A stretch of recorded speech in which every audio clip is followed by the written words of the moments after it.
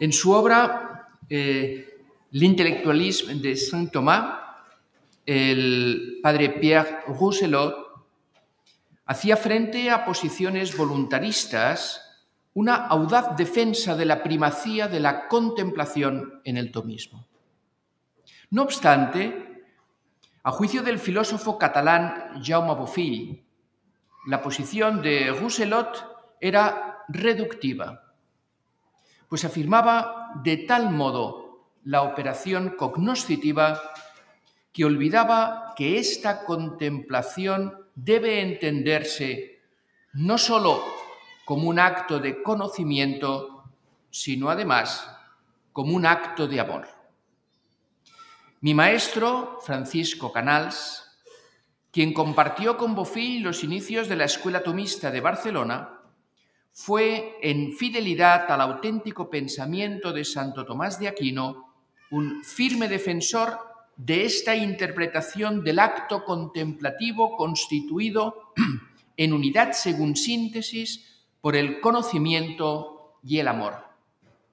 Cito: en la creación y en la providencia, Dios busca su gloria, la manifestación de su bondad, y no para aumentar su bien, sino para difundirlo en los seres personales que obtienen su perfección en la contemplación amorosa del bien divino. De estas palabras de Canals no solo se desprende que la contemplación incluye la vertiente amorosa del bien, sino que éste es difusivo de sí y que el dinamismo perfectivo de la vida personal culmina en la contemplación del sumo bien. Todo ello nos permite aproximarnos al profundo sentido de las palabras del Aquinate con que encabezamos la presente ponencia: Bonum Amatur Inquantum Est Communicabile Amanti. El bien es amado en cuanto es comunicable al amante. Trataremos de defender entonces, a la luz de la naturaleza comunicativa del bien, que la forma más perfecta de amor es aquella que es manifestativa de la propia bondad. 1. El bien comunicativo de su propia perfección. El amor, que es operación apetitiva, no puede ser nunca adecuadamente comprendido si no es a la luz de su objeto, que es el bien. Mas, por su parte, el bien requiere ser comprendido a la luz del principio por el que afirmamos que el ser es acto y perfección, tesis nuclear de la metafísica de Santo Tomás de Aquino, tal y como recordara con insistencia Canals y que ya Domingo Báñez apuntara como algo frecuentemente olvidado por los tomistas. Vamos a comenzar, pues, tratando de fundamentar el amor al bien en la metafísica del ser como acto y perfección. Sale a nuestro encuentro un texto de Santo Tomás en el que, con su acostumbrada capacidad sintética, nos ofrece el armazón argumentativo de dicha fundamentación. Dice así: la razón de bien consiste en que algo sea apetecible, de donde el filósofo diga que el bien es lo que todos apetecen.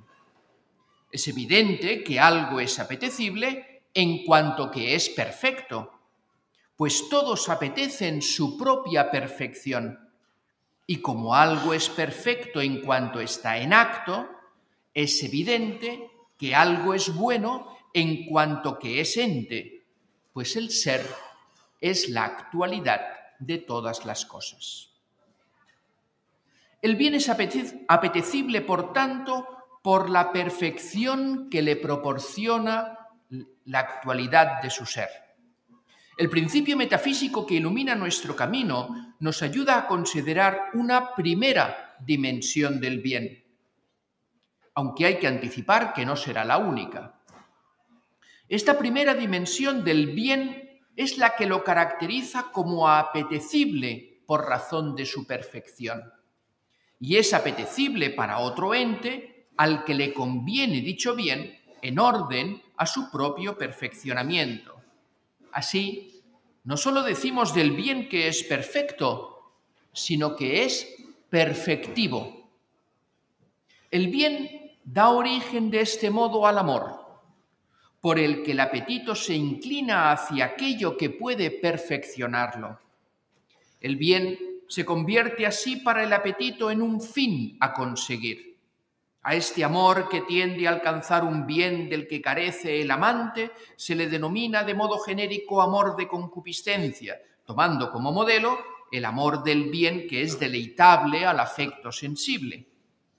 Este amor de concupiscencia da inicio a un movimiento que tiende a alcanzar el bien amado. Y cuando éste es finalmente alcanzado, el apetito cambia el movimiento hacia el fin por el descanso en el mismo. Mas no basta considerar lo que pertenece al movimiento apetitivo, sino también el lugar que le corresponde al conocimiento. Por una parte, para que el apetito pueda inclinarse y moverse hacia el bien, se requiere un conocimiento previo de éste, en tanto que dotado de tales o cuales perfecciones.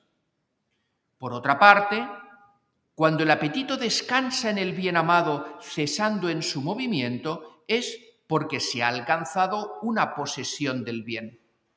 Pero hay que decir que esta posesión del bien pertenece también a la potencia cognoscitiva, tal y como argumenta Santo Tomás al explicar la felicidad como operación del entendimiento. Conseguimos el fin inteligible por hacerse presente a nosotros por un acto del entendimiento. Y es entonces cuando la voluntad gozosa descansa en el fin ya conseguido. Es de destacar que el apetito del bien tiene su origen no solo en la perfección del bien apetecido, sino en la conveniencia para el que lo apetece. Esta conveniencia implica una cierta semejanza entre el bien apetecido y la naturaleza del que lo apetece. Es por eso que se puede afirmar con el aquinate que la semejanza es causa de amor.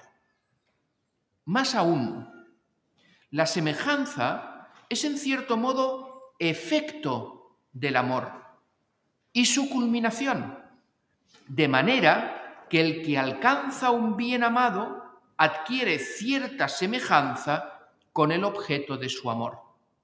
Esto es así porque la unión con el bien amado se da cuando el amado está presencialmente en el amante, lo que se realiza por un acto cognoscitivo de dicha presencia, y es sabido que todo conocimiento supone una semejanza de lo conocido en el cognoscente. Que el amante adquiera cierta semejanza con el bien amado nos permite hablar de una comunicación de bien. Y es que el bien solo es amado en tanto que su perfección es comunicable al amante. Esto le permite al aquinate decir junto con Dionisio que el bien es difusivo de sí. La razón de bien es que es apetecible, lo que es el fin, que mueve a la gente a obrar. Se dice por esto que el bien es difusivo de sí y del ser. Mas si bien no es tanto difusivo por la imperfección de aquel que apetece el bien, que en esto decimos que está en potencia, sino sobre todo por la perfección del mismo bien, que tiende a comunicarse por la actualidad de su ser. Cito: la naturaleza de cualquier acto consiste en que se comunique a sí mismo en la medida de lo posible, de donde cada gente obra según que está en acto. En efecto, obrar no es otra cosa que comunicar aquello por lo que el agente está en acto, en la medida de lo posible. Fin de la cita. Nuevamente nos encontramos con la actualidad del ser como fundamento de la perfección del bien. mas no ya de su apetibilidad, sino de su comunicatividad. De este modo, pasamos a considerar una segunda dimensión del bien, no en tanto que es apetecido por un ente que carece de él y le conviene, sino en cuanto que es comunicativo de su propia perfección. En su tratado sobre las pasiones de la Summa Theologiae, al considerar el amor, se pregunta Santo Tomás acerca de sus efectos, y no solo del amor pasional, sino en general de todo tipo de amor, y explica que uno de estos efectos es el éxtasis, por el que el amante sale de sí mismo. Esto puede darse por amor de concupiscencia, saliendo uno de sí para buscar el bien del que carece, y tendríamos entonces el bien bajo la razón que hemos estado viendo hasta ahora. Pero también puede darse por amor de benevolencia, de manera que el afecto del que ama sale absolutamente fuera de sí, dice Santo Tomás, porque quiere el bien para el amigo y trabaja por él como si estuviese encargado de su cuidado y de proveer a sus necesidades por causa del mismo amigo. Esta es la segunda dimensión del bien que estamos considerando, pues aquí el bien es comunicativo de sí por su perfección en el amante y no por la imperfección del amado. El bien causa en este caso un amor de benevolencia, que es el que busca el bien para el amigo.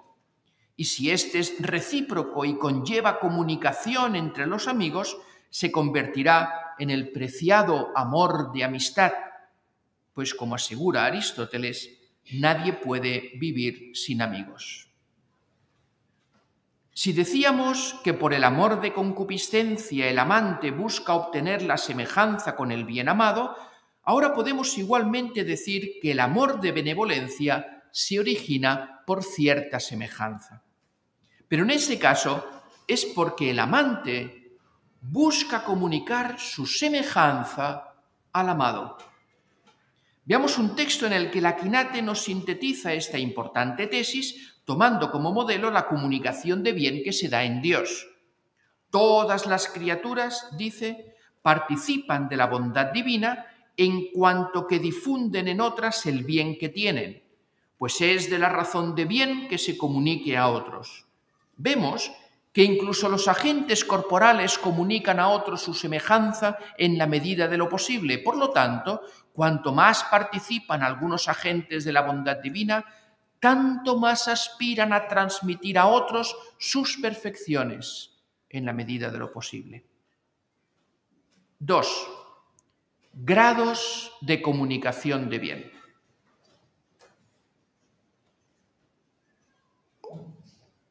Este texto, en el que Santo Tomás pone a Dios como modelo eminente de toda otra comunicación de bien, nos permite profundizar en la afirmación de que el bien es amado en cuanto que es comunicable al amante, al proponernos que dicha comunicación de bien se da según grados.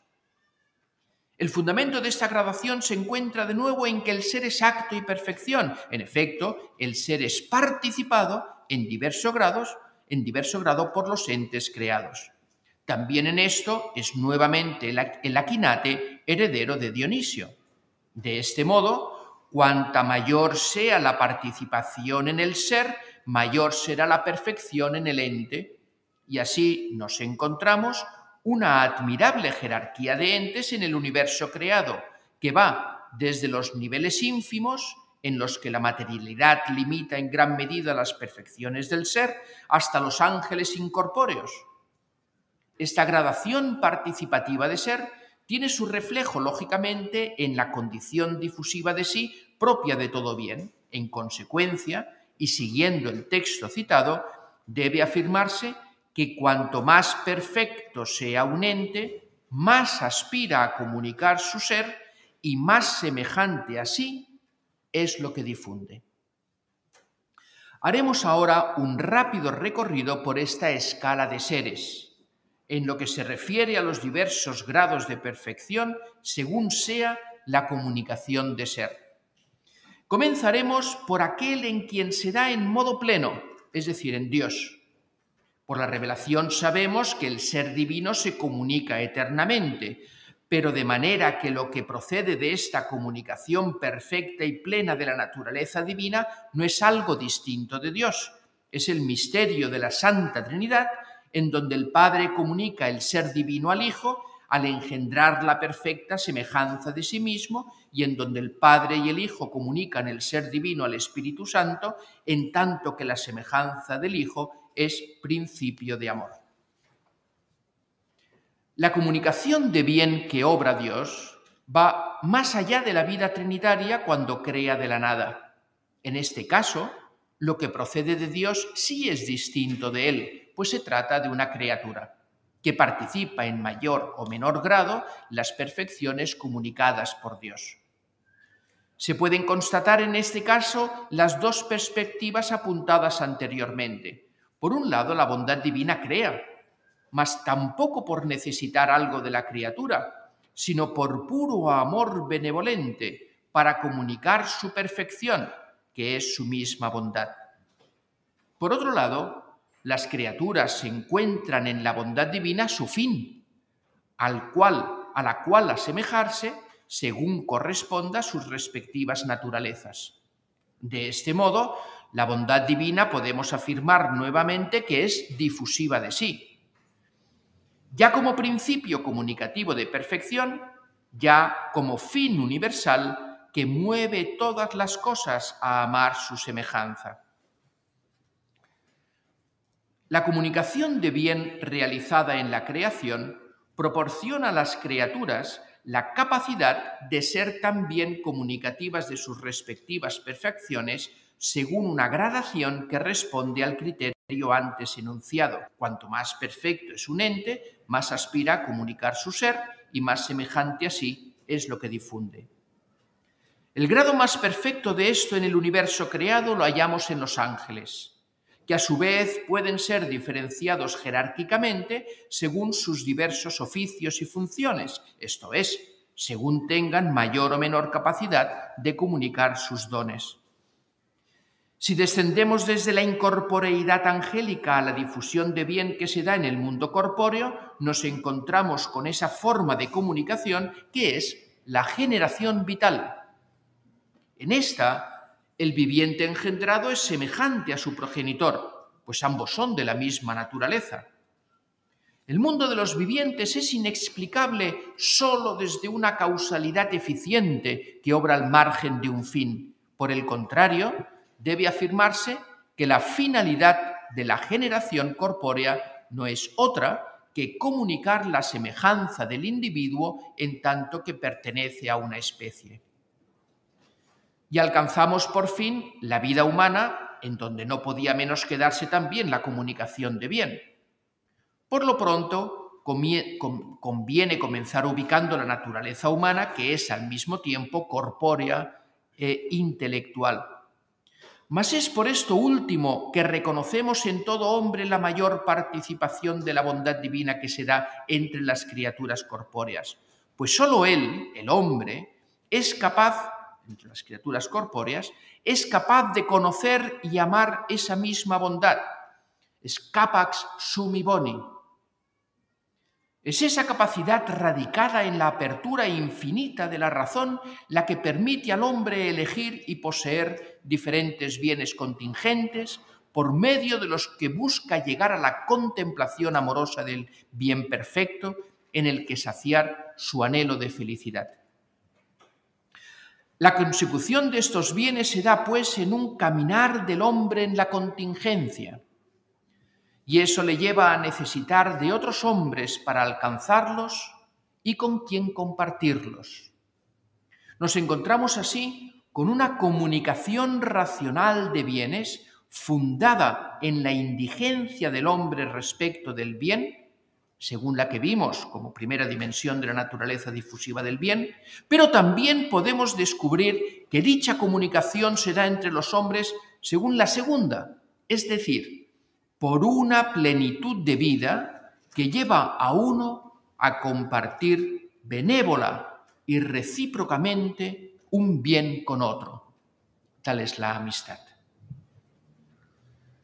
La apertura a la infinitud por el conocimiento y el amor propia de la racionalidad humana manifiesta una participación tal en el ser que podemos decir que el hombre es imagen de Dios, pues se da en él una semejanza con la naturaleza intelectual divina. Y en esto es como el ángel, aunque en grado inferior, ciertamente, dado que la corporeidad limita el modo en que el hombre se abre en lo infinito, por ejemplo, teniendo que abstraer lo inteligible de lo sensible. No obstante, esta misma corporeidad permite al hombre engendrar a otro hombre.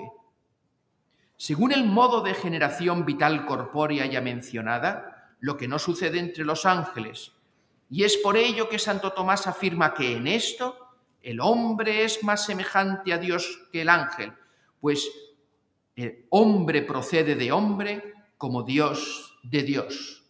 Homo es de homine sicut Deus de Deo.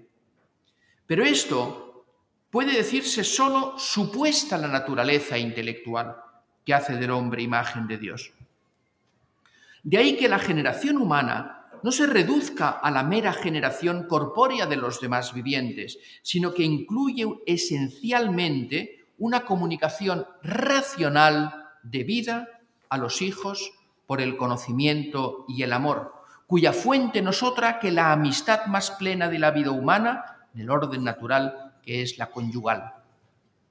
Ahora bien, es posible para el hombre una amistad aún más perfecta, que excede las capacidades de su naturaleza. En efecto, sabemos por la revelación que quiso Dios conceder al hombre la gracia de introducirlo en su amistad, de manera que pueda convivir y conversar con Dios. Se trata de una forma admirable y misteriosa de comunicación de vida, aquella por la que Dios comunica al hombre su misma vida divina. A esta amistad entre Dios y el hombre la denominamos caridad, y al transformar radicalmente al hombre, eleva, por consiguiente, toda forma de amistad humana, familiar, social y política. Mas habiendo el hombre rechazado este don divino por el pecado, tuvo Dios misericordia de él, ofreciéndole de nuevo su amistad, y ello supuso otro misterio aún más admirable, el de la encarnación del Verbo de Dios en las entrañas virginales de María. Cristo, el Verbo de naturaleza divina, asumió así plenamente la naturaleza humana, y esta, dice Santo Tomás, es la más perfecta comunicación de bien realizada por Dios a la criatura.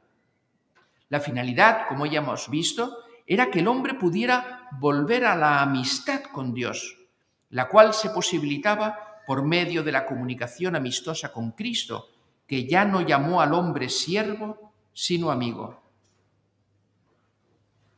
3. La revelación amorosa del propio bien.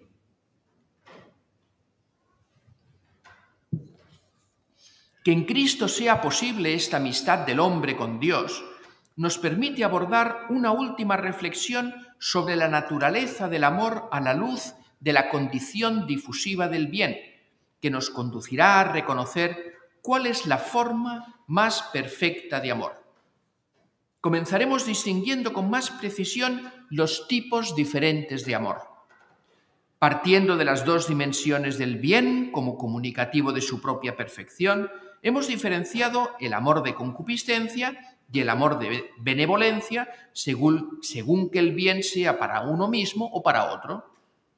No obstante, señala Santo Tomás que hay que distinguir entre el amor al bien que uno quiere para sí o para otro y el amor al sujeto para el que se quiere ese bien. Cito, el movimiento del amor tiende hacia dos cosas, a saber, hacia el bien que uno quiere para alguien, sea para sí, sea para otro, y hacia aquel para el cual quiere el bien. El primero es un bien solo relativamente, secundum quid, un medio respecto de alguien. Y los amores a los que da origen serán de concupiscencia, si el bien se quiere para uno mismo, o de benevolencia, si el bien se quiere para otro. Pero por el contrario, aquel para el que se quiere ese bien relativo es un bien en sentido absoluto, simpliciter, pues se caracteriza por ser amado no como medio útil, sino por lo que es. Deberemos entonces preguntarnos, ¿y qué bien puede ser amado por lo que es? Y habrá que responder que sólo la persona, el subsistente en una naturaleza intelectual. Únicamente, dicen la Summa contra Gentiles, la criatura intelectual es buscada por ella, y las demás para ella. Veamos entonces los tipos de amor a que da origen el ser personal, y que en el texto anteriormente citado engloba Santo Tomás bajo la razón común de amistad. En primer lugar, hay que hablar del amor a sí mismo, en tanto que el propio ser es un bien digno de ser amado. Este amor es el que posibilita que luego se dé el amor de concupiscencia, pues nadie quiere un bien para sí si no es porque primero se ama a sí mismo. Más aún, el amor a sí mismo es la raíz de la amistad, como veremos ahora. Hay que hablar en segundo lugar del amor hacia otra persona, con quien se busca alcanzar cierta unión afectuosa. A este amor personal que tiende a la unión con otro, lo denomina Santo Tomás dilección, y a la unión misma amistad. La razón de este deseo de unión con el amigo se encuentra nuevamente en el ser. En efecto, la unidad es, como el bien, una propiedad trascendental del ser, y de ahí que podamos decir que la unidad es también difusiva de sí. Por consiguiente, el que se ama así en su unidad, que es unidad substancial, busca alcanzar una cierta unión afectuosa con el amigo, que es entonces como otro yo al que se ama como a uno mismo. Es así como surge la amistad. Veámoslo en un texto precioso de Santo Tomás. Propiamente uno no tiene amistad consigo mismo, sino algo mayor que amistad. La amistad, en efecto, entraña cierta unión, ya que, como escribe Dionisio, el amor es un poder unitivo, una fuerza unitiva. Y cada uno tiene unidad consigo mismo, que es más fuerte que la unión.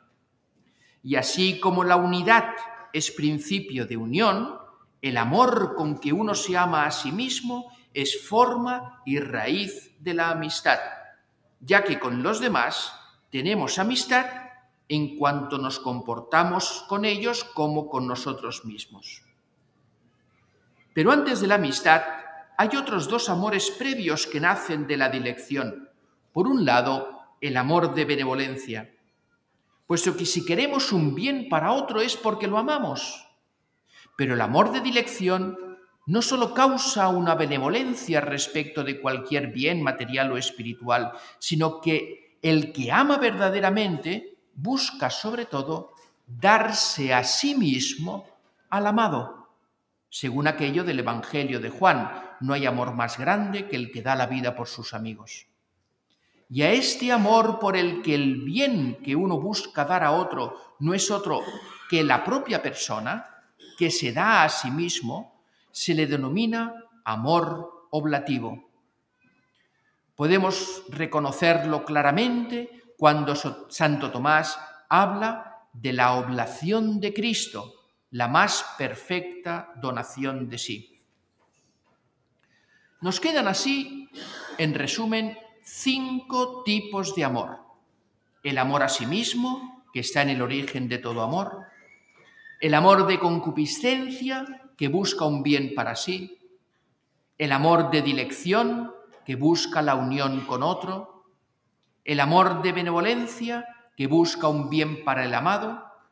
Y el amor oblativo, por el que el amante se da al amado.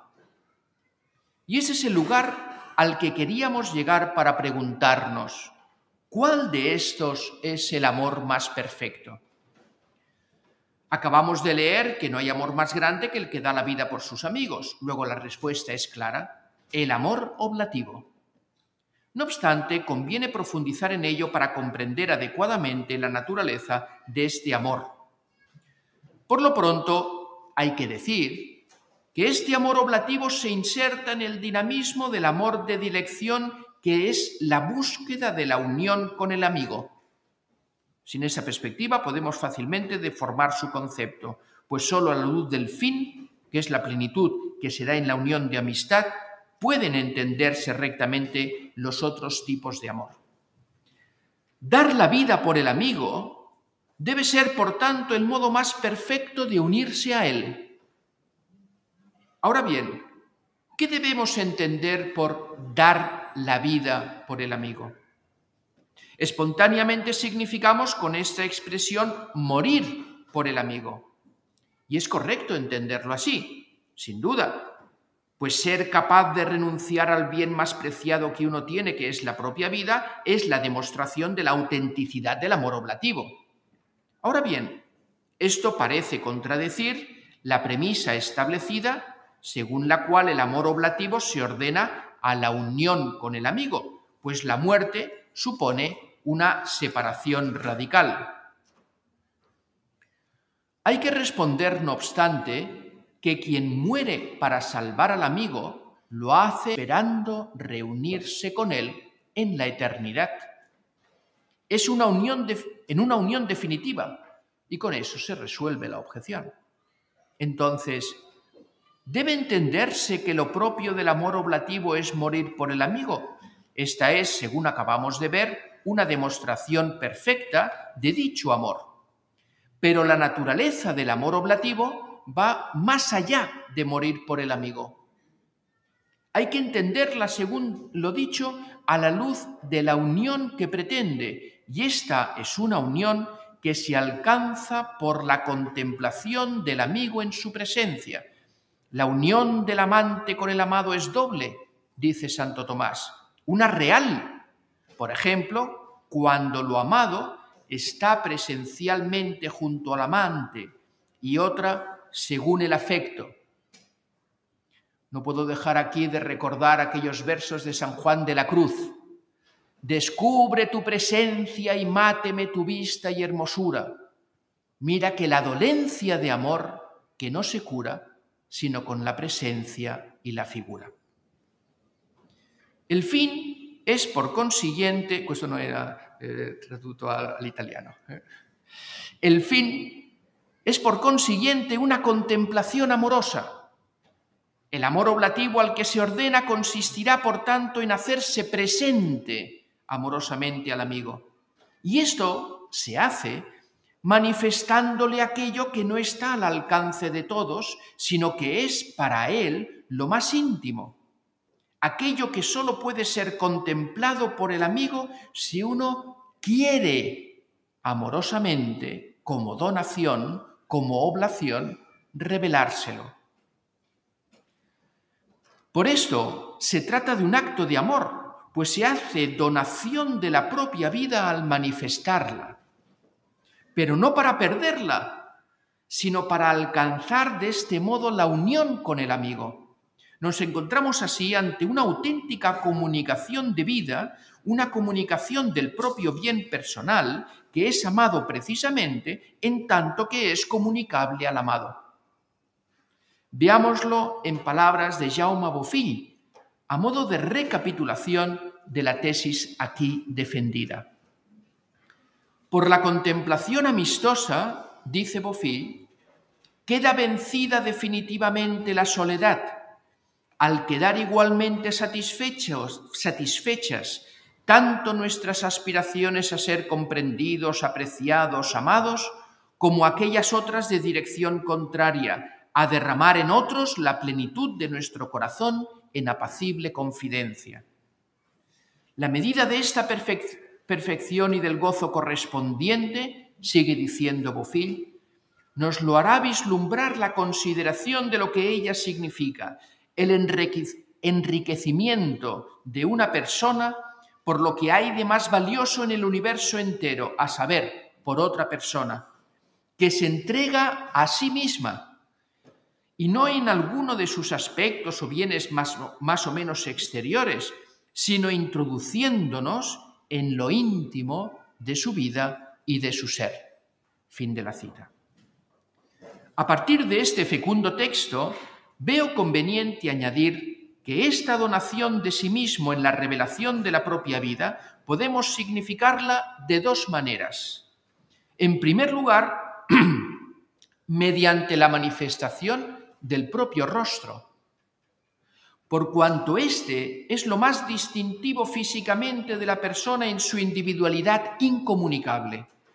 De ahí que los griegos acabaran designando la persona precisamente con el término que utilizaban desde antiguo para el rostro, prosopon, y que también en la Sagrada Escritura la contemplación de Dios a la que aspira el creyente se exprese mediante la contemplación de su rostro, que revela amorosamente: tu rostro buscaré, Señor, no me escondas tu rostro.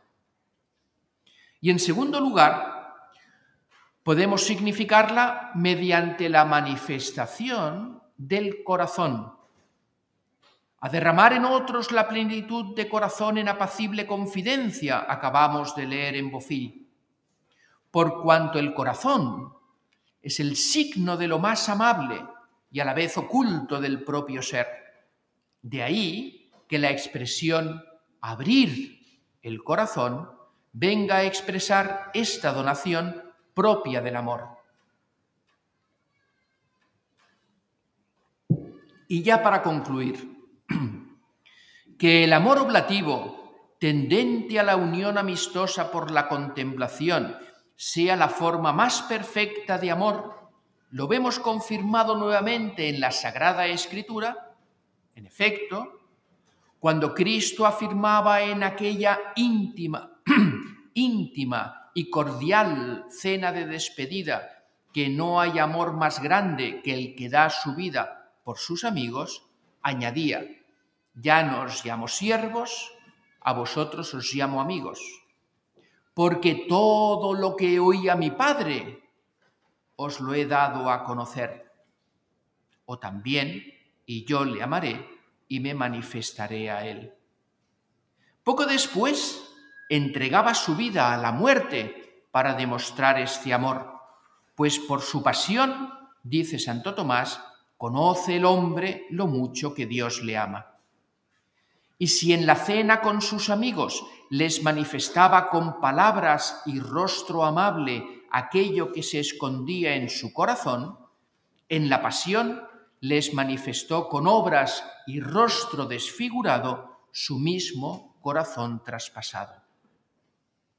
Este corazón divino y a la vez humano se nos revela de este modo como el bien más amable para el hombre, este corazón divino y a la vez humano, en cuanto que es comunicable al amado, a aquel que puede decir me amó y se entregó por mí.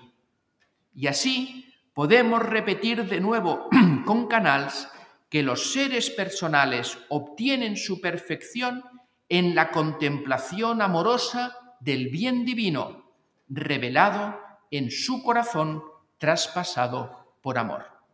Muchas gracias.